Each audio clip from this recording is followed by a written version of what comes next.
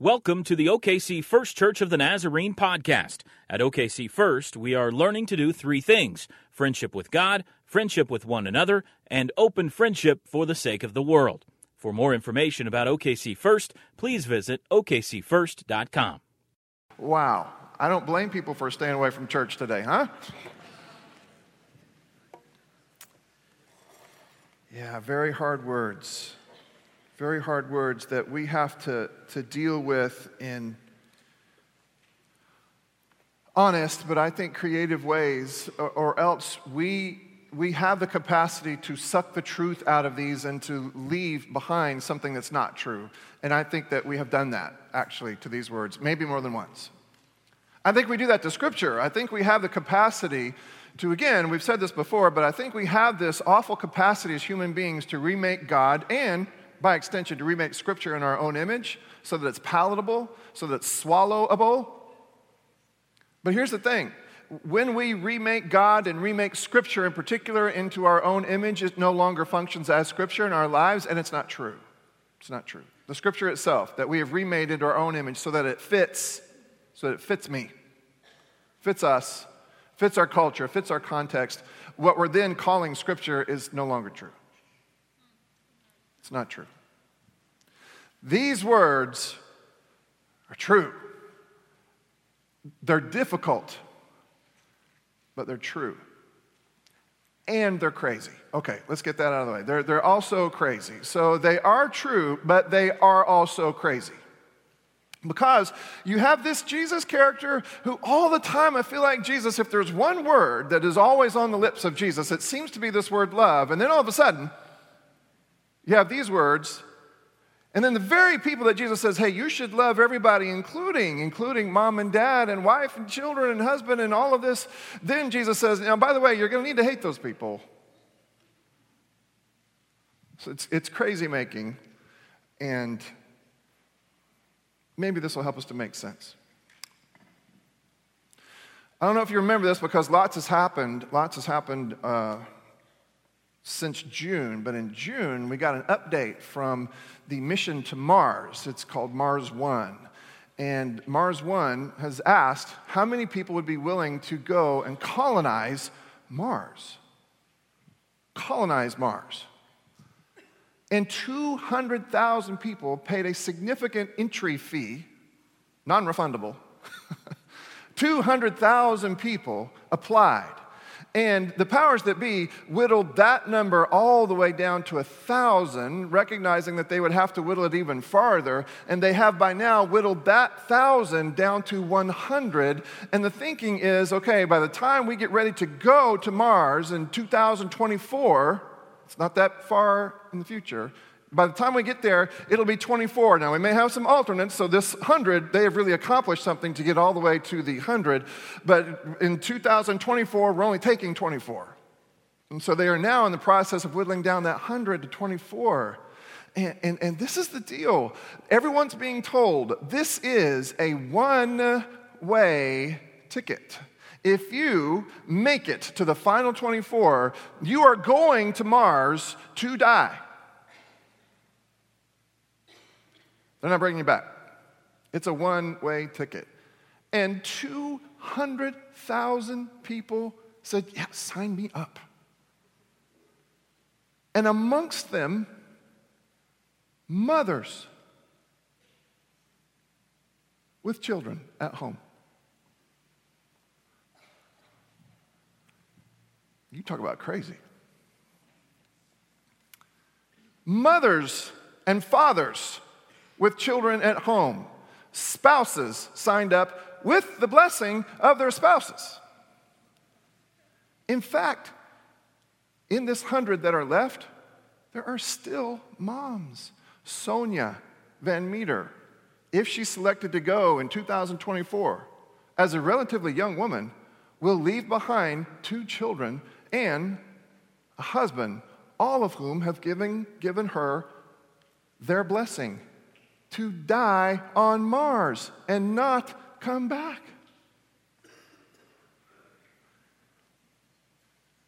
200,000 people signed up. Have you seen this yet? If you haven't, you need to kind of pay attention. If you haven't seen it, this is kind of what we're talking about here.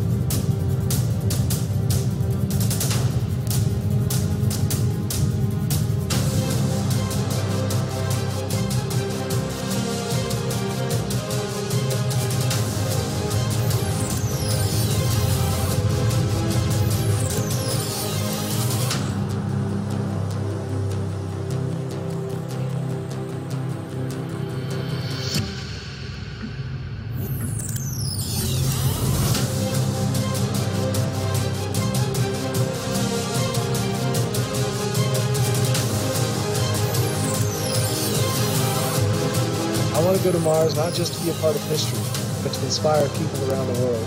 The colonization of Mars is the adventure of the century. This is our chance to get the world excited about space again. If we can look up from Earth and know that human beings are living on another planet, will we ever again be able to tell ourselves that there's anything we can't do? I want to contribute directly to mankind's confident expansion into the solar system, which we have to do if we're going to survive in the long term. I believe it is in our nature and it is our destiny.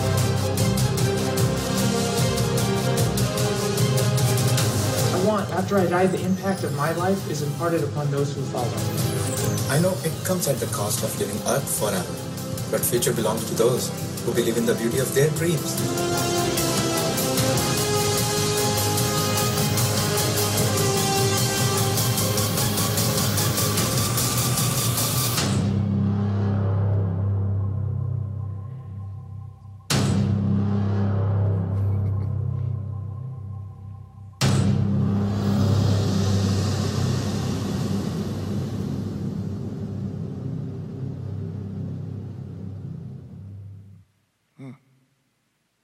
Now does Jesus seem so crazy?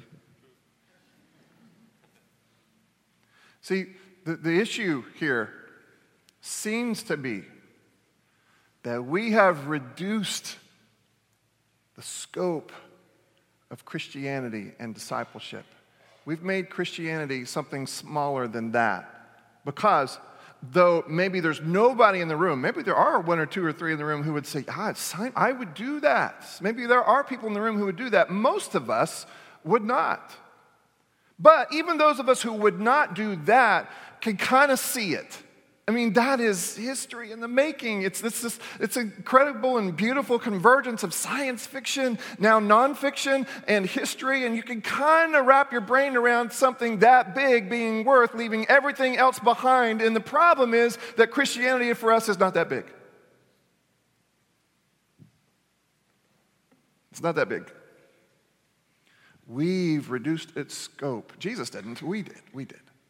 We've reduced its scope so that when we read words like this, we're kind of offended. And we do that thing where you go back and you say, okay, this is better. Buddy, Jesus is better. When my faith can be something a little less dangerous, when I can understand this Jesus as being primarily concerned with me and my innards, right? And how I feel about everything. If I can understand Jesus to be my buddy, if I can understand Jesus to be that one who is always ready to rub my shoulders and just help me feel better about everything, if I can make it that small, then Jesus' words make no sense whatsoever. In order to hear the words of Jesus and grant them proper weight, you have to be thinking about Mars. Because Jesus has in mind that you and I would be a part of the process whereby God would, in fact, create something different, something new, renew creation, just not on Mars, here, but just as big a task. Jesus has in mind the reorganization of reality as we know it. And that's what he's saying as he talks about discipleship, as he's moving toward. In fact, you should know this. This is not a great picture of who we believe Jesus to be. This emerging picture is a much better, much more reliable picture and a better way to hear the challenging words of Jesus. Recognize here that Jesus is on the road to that cross. What Jesus says, the stakes could not be any higher. Jesus is heading to Jerusalem. Scripture tells us that he has set his face to go to Jerusalem and wage peace. And wage peace. Because that's Jesus' fighting style. And all God's people said. And it is to be our fighting style. If we're going to take seriously the theology, the language of the Apostle Paul, who so clearly understands us to be the body of Christ, then Christ's undertaking, see the cross in the distance, is our undertaking. And it is such a huge undertaking that it is tantamount to going to Mars to remake a society and a culture. The only difference is we don't go to Mars. We go to Bethany and Mustang and Edmond and Oklahoma City and where you work, where you live. But it's no different. We're trying to be the means whereby God would, by God's Spirit, use a people to change it all toward Christ-likeness. It's that big, and it's the reason that Jesus can, with a straight face, say to folks, much like we say to people willing to go to Mars, hey, are you willing to subordinate everything else to this calling and this mission? Whoever comes to me and does not hate father and mother, wife and children, brothers and sisters, yes, even life itself cannot be my disciple. Now, a disciple, follower, person who understands her role in life, his role in life to follow this Jesus around and to accomplish with my life what I see Jesus accomplishing with his life. Now, Matthew says this in a way that's much easier for us to swallow. It goes something like this. Anyone who loves his father and mother more than me is not worthy of me. That's what it says in Matthew. This is so stark, though, so as to get your attention. Get my attention. Because let me tell you something. You are good family people. I've seen it with my own eyes. We work at being good family people too. Here's what I believe.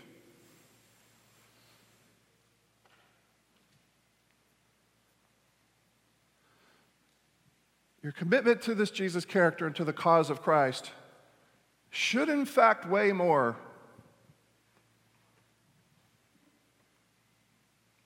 than your commitment to your family.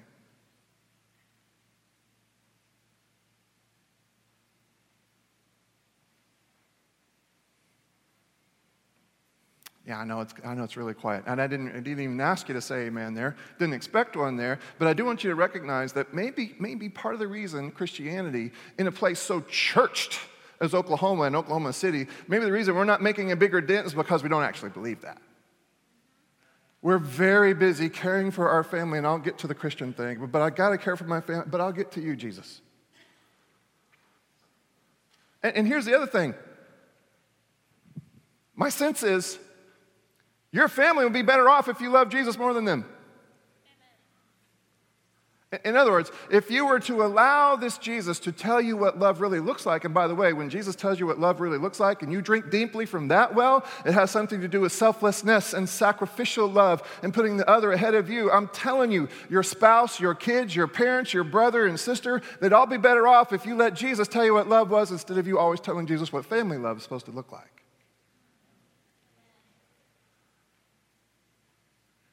So hate is used to get your attention, but I don't want us to say that and then have you hear me subtract meaning or volume from this statement, because, truth of the matter, Jesus is saying we've got to recolonize this earth. And in order to do so, I've got to have people who are not going to be encumbered by the kinds of commitments that would keep them from doing the kinds of things that I want to be done, says Jesus. Like death.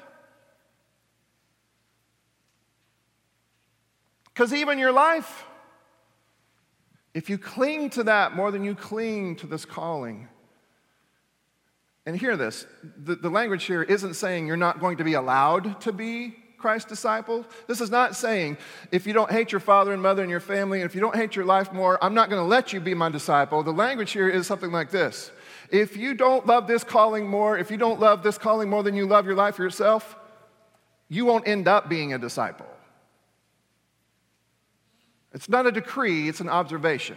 You won't end up being a disciple if you don't have your loves in order. That's probably true, isn't it?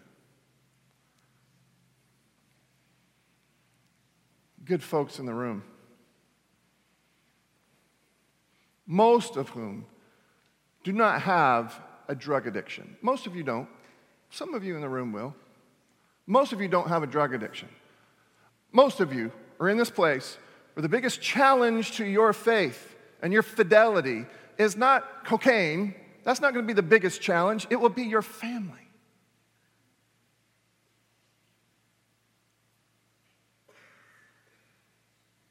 It'll be your career decisions.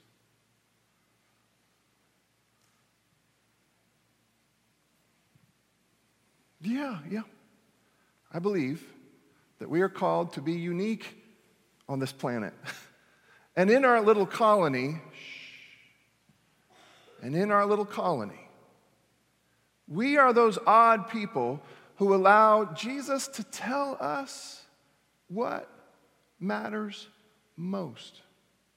Aren't we?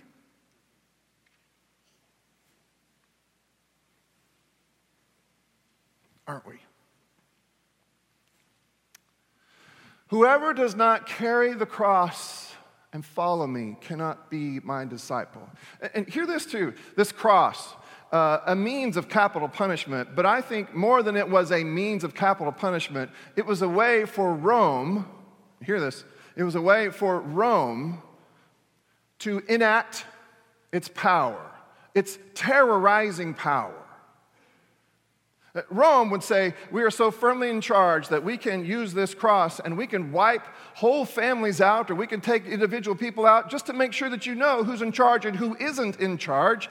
And Jesus, recognizing that there is a terror aspect to the use of the cross when it's used by the Roman Empire like this, Jesus says, yeah, here's the thing. We're going to lean into that. We're going to tell them, you cannot terrorize us in those ways, because rather than run from it or defend it, we're going to embrace it, and in embracing it, we're going to show you a power greater than the one that you're trying to wield with that ugly cross. Do we believe that, however?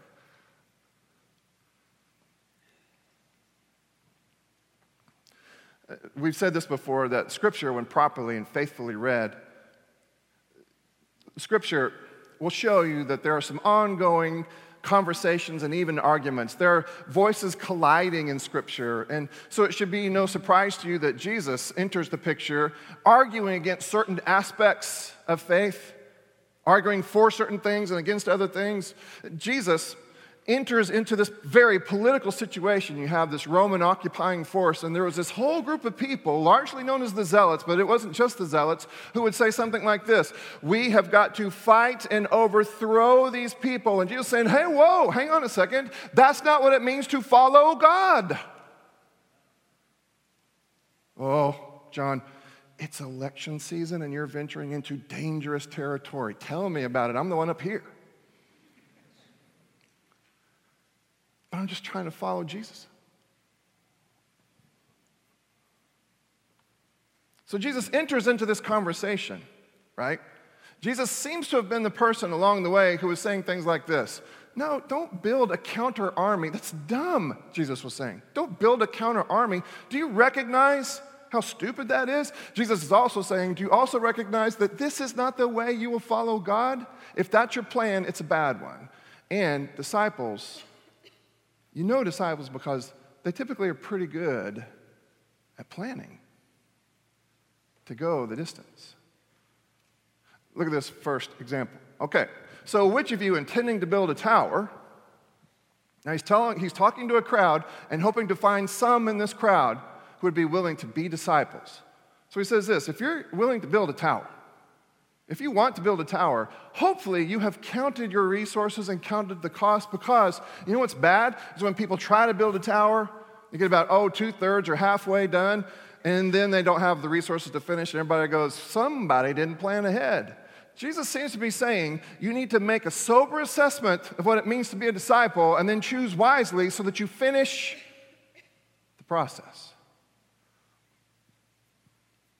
And this is where he gets really personal with them. Okay, or what king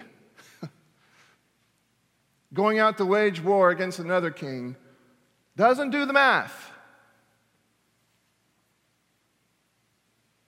to see that his 10,000 is not going to match up very well against the other 20,000? No, listen, he says. Maybe we should make peace.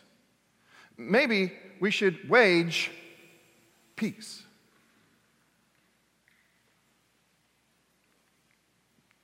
Maybe we should wage peace, and in so doing, not only will we keep lots more people alive, but we will be faithful followers. But then we will be faithful followers, disciples.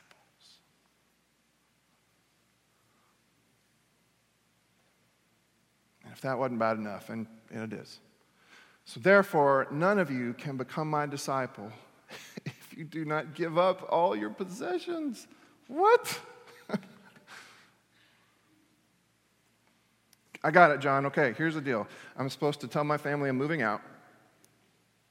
I'm supposed to stop caring for my own life. And I'm supposed to get rid of all my stuff. And then I can follow Jesus. Yep, okay, stand with me so that we can, no.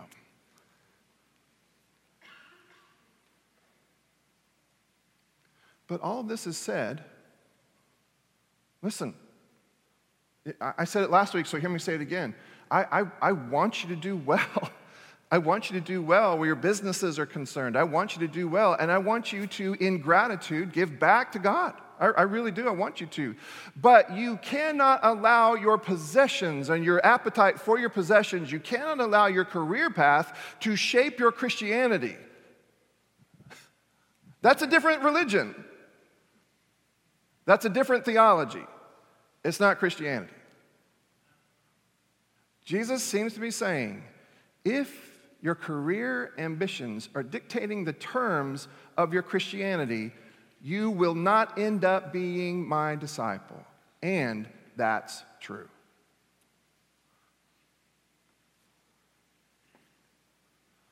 Are you insinuating I should not take this promotion? Well, it depends. Can you be a disciple with this promotion? Yes. Then yes. But we are just odd enough. And we need to help one another with this. We are just odd enough that if after making sober assessment we recognize that I can't and my family can't be the kinds of disciples, we just won't end up being the kinds of disciples that we could be otherwise. If I take the promotion, then we are the unique folks in the culture who will say no to the golden staircase.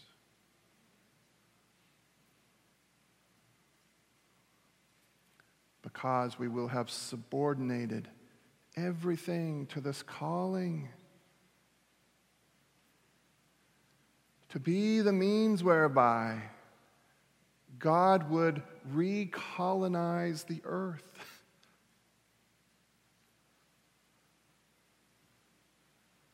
And this call to recolonize the earth will be the dominant issue, the dominant filter. Christ himself will be the means whereby we measure our decisions and subordinate all things to the lordship of Christ. We will do so as we watch and try as best we can to follow this Jesus and embody these same values and ethics.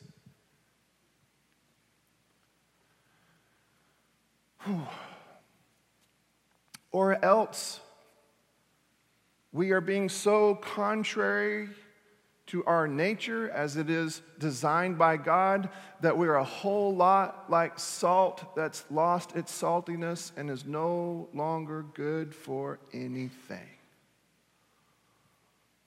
If we aren't the discipleship first people, who else is going to be? If we aren't the follow Jesus and follow that voice and follow these footsteps and follow this trail all the way wherever it leads, if we aren't these people, then what is the presence of God in the world? Oh, it's the Spirit. Yeah, but the Spirit really needs skin on it sometimes. It's the Spirit that fills our lungs and the hopes that God can have a people to call his very own, people who do in fact put skin and flesh on the high call of God. And I heard a sermon this week. Somebody was preaching the sermon a few years ago and actually said this to his church in North Carolina: if you can't do this, then would you please renounce your baptism? I thought that was harsh. But I get his point.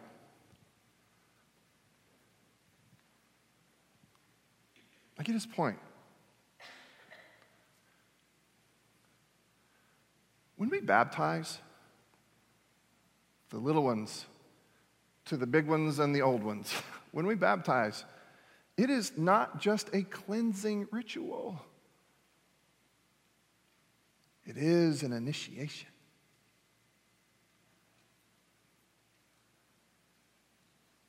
And we say to the about to be baptized, are you willing to subordinate every other claim on your life, on your love, on your time, on your resources? Are you willing to subordinate everything to the call of Christ on your life for you to be part of the body, the means whereby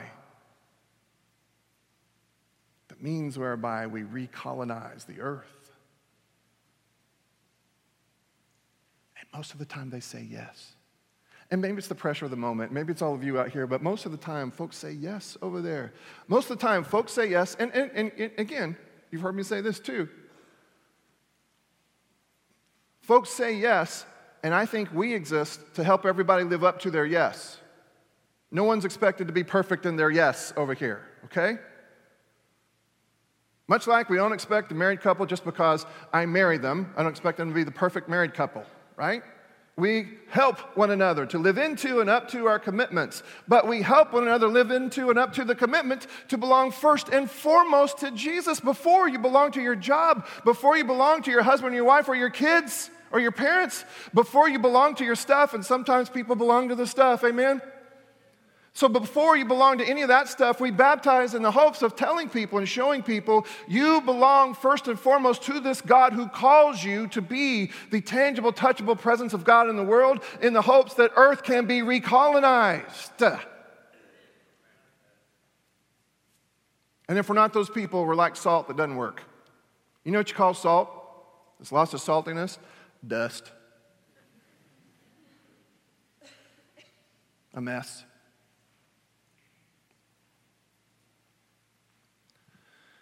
So I do think it's harsh.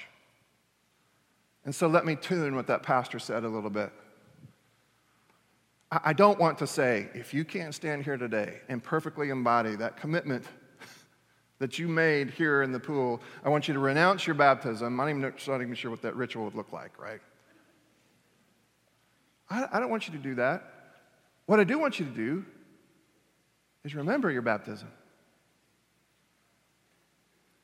What I do want you to do is find your way into conversation with other folks who are similarly struggling along with you to try to figure out what it looks like to live in 2016 in highly churched Oklahoma and highly churched Oklahoma City. I want you to be in conversation and in relationship with other people who are trying to figure out what that must look like to elevate this Jesus to this place of ultimate lordship in your life so that everything else, including really good things like familial relationships, are all enjoyed, but in subordination to the call of Christ.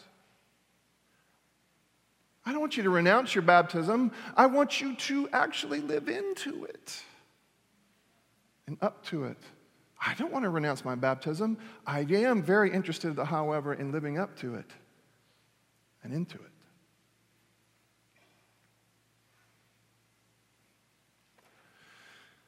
Decision 2016. Oh, I cannot. Anybody else ready for all the ads to go away and all of the, yeah, me too. Not quite there yet. But I would submit to you that the more important decision that you'll make in 2016, ready? We don't talk about decisions a whole lot around here, but we're going through right now. You ready? Hang on. The more important decision that you'll make, more important than the one that you'll make on the second Tuesday in November, the more important decision is whether or not to be amongst the baptized.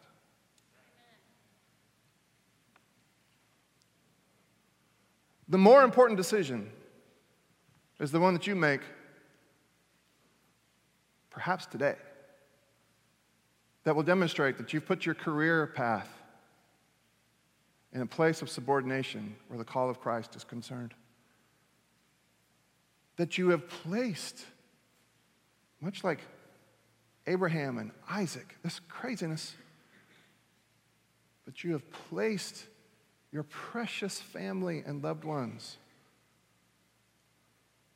just beneath your connection to Jesus and the call of Christ. By the way, they're better off.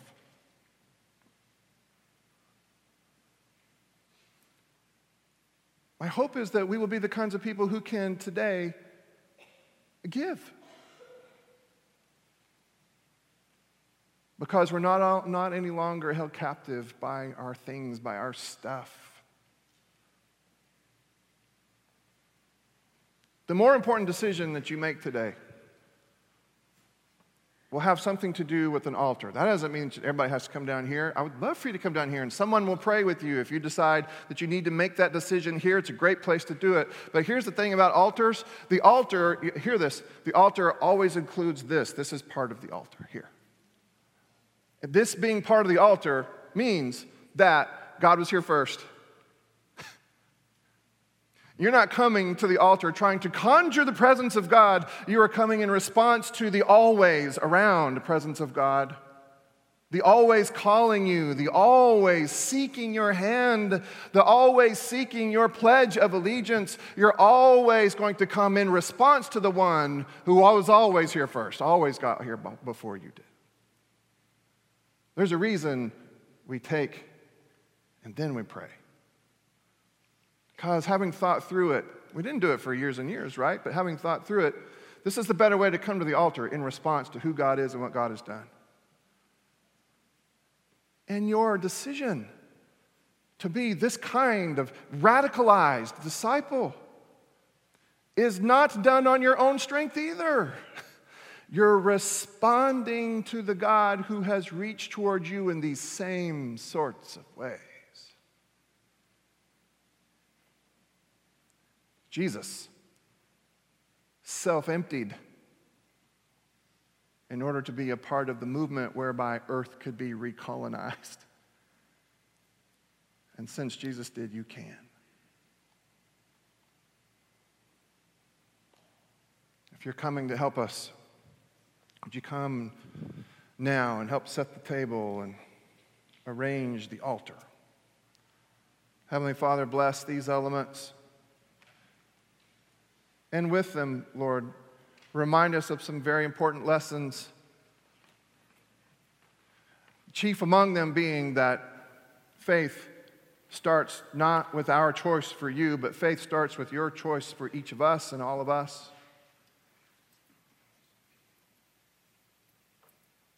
We rehearse that very important truth every week as we receive these gifts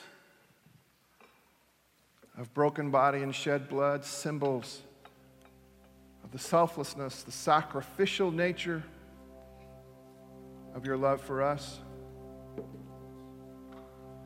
Perhaps, Lord, in the process of trying to figure out how it is to be this kind of disciple, perhaps what we need to do is to reacquaint ourselves with the love with which we have been loved.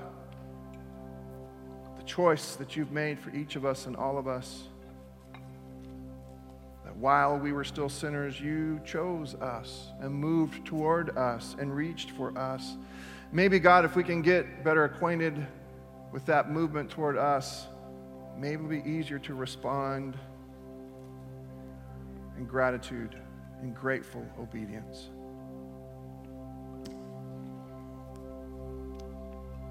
In a moment, I'm going to ask you to stand to your feet, exit your pew to the left, and to come forward, your hands cupped, to receive this very dangerous gift of grace that is going to measure your commitments. I mean, think of it.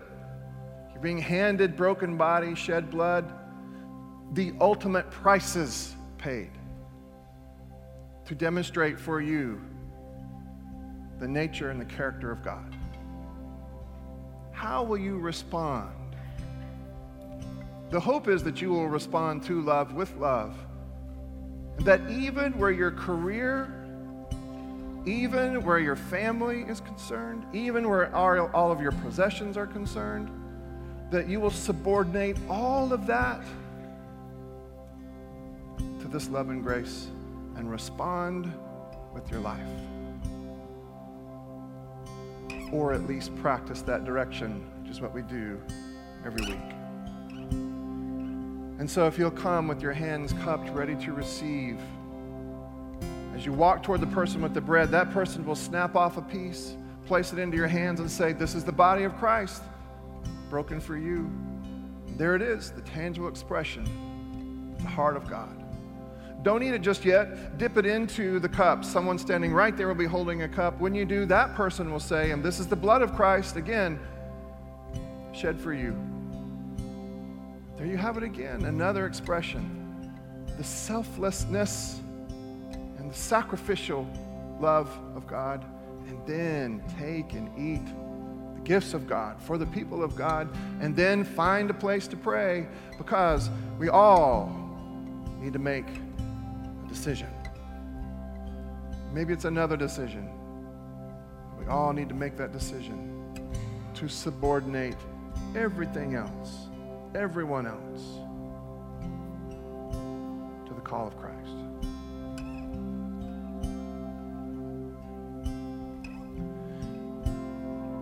And I hope that you won't renounce your baptism, but I do want to invite you to remember it. Even if you haven't been very good at it recently, maybe a fresh remembrance will help you. There's a bowl of water up here and a towel right here. It's very simple. You just come up here and you dip just enough of your finger in there to remember that day. I remember the day. I especially remember when my fingers hit the water.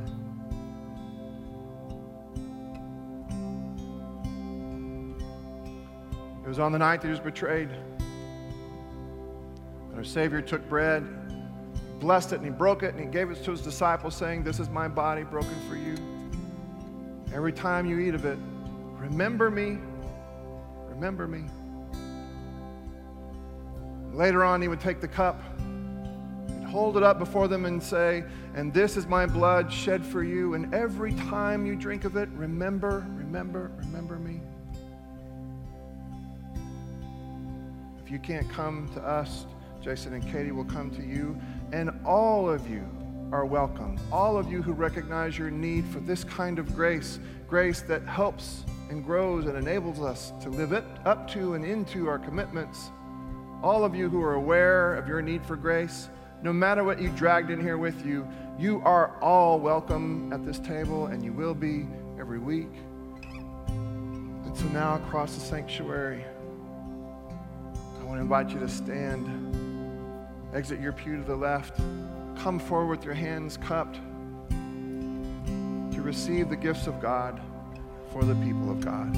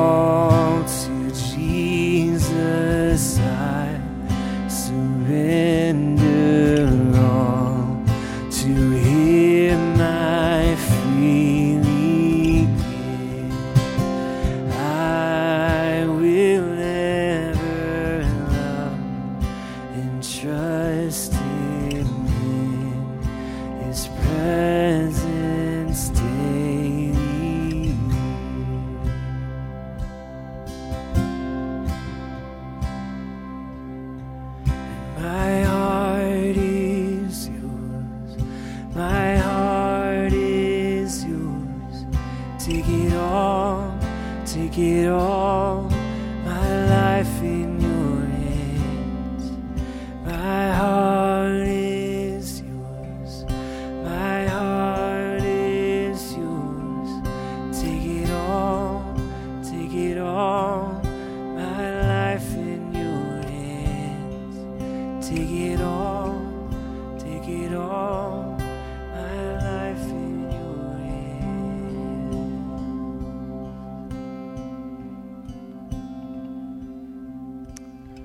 Side padded altars are reserved for prayers for healing. Didn't mention that earlier.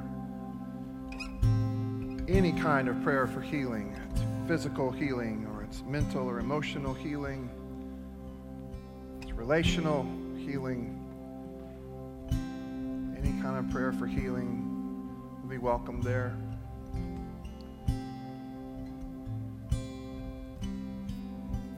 And all across the sanctuary now, I hope that you are making that decision, or at least today's worth of that decision.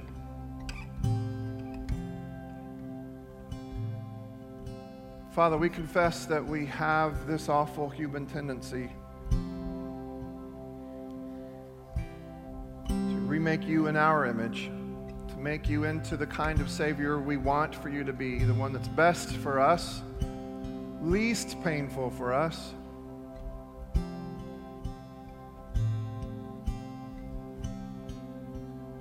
We confess that, Lord. We confess that we aren't more often shaped in your image.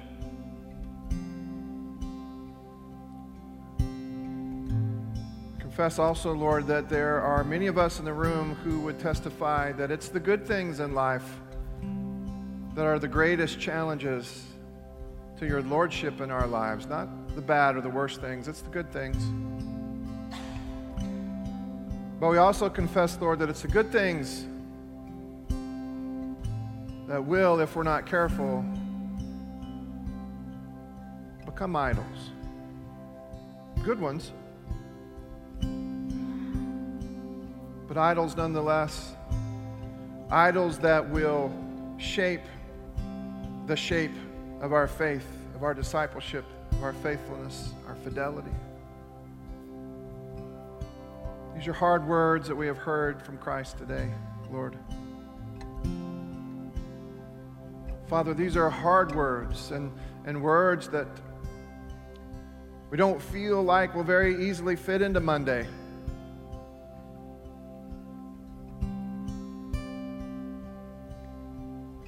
So help us. Give us some imagination, Lord, just enough to know how it is that these words can take up residence in our lives, can bring life and health and hope, and not just to us, but to a world around us that so desperately needs to be recolonized.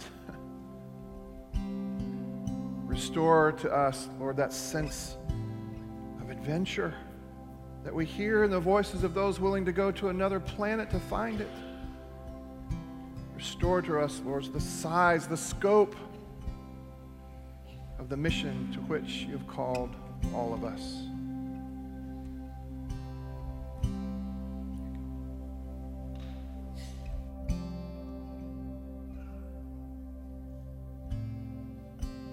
As we continue in a season of prayer, would you turn your attention to some intercessory prayer needs, many of those of which you brought yourself into this place, into this sanctuary. So if you even now are thinking about somebody, a relationship, someone who needs healing, begin to pray for them in these moments. And as you pray for those in your life who you are concerned about, I want to give a list of names that if you would love to pray along with me and with us, pray with them together across the congregation. So as you pray for yours, would you please also whisper a prayer for Loretta Wheeler,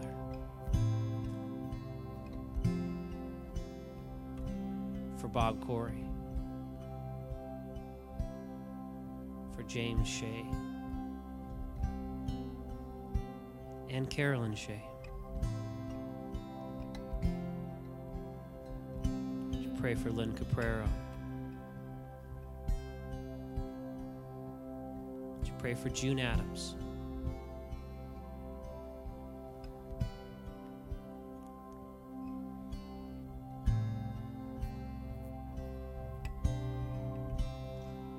Pray for a young person that you know, someone who may be transitioning with school. Would you pray for an older person that you know, perhaps someone you know that's homebound?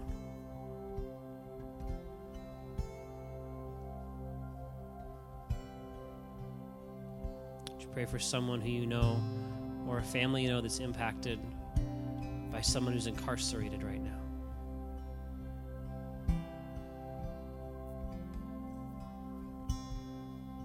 Would you pray for someone you know who's impacted by grief and by loss? Like our friend Yolanda.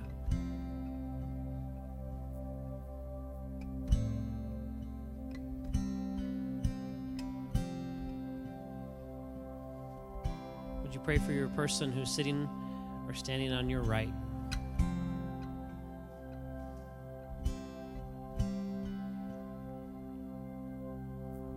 And then take time to pray for the person who's at your left.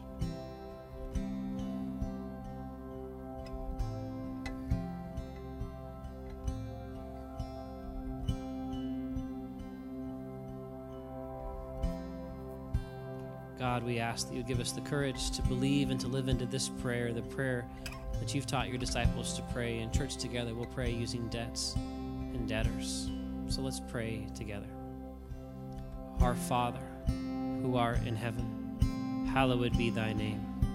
Thy kingdom come, thy will be done, on earth as it is in heaven. Give us this day our daily bread, and forgive us our debts, as we forgive our debtors.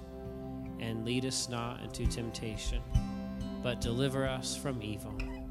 For thine is the kingdom, and the power, and the glory forever. Amen.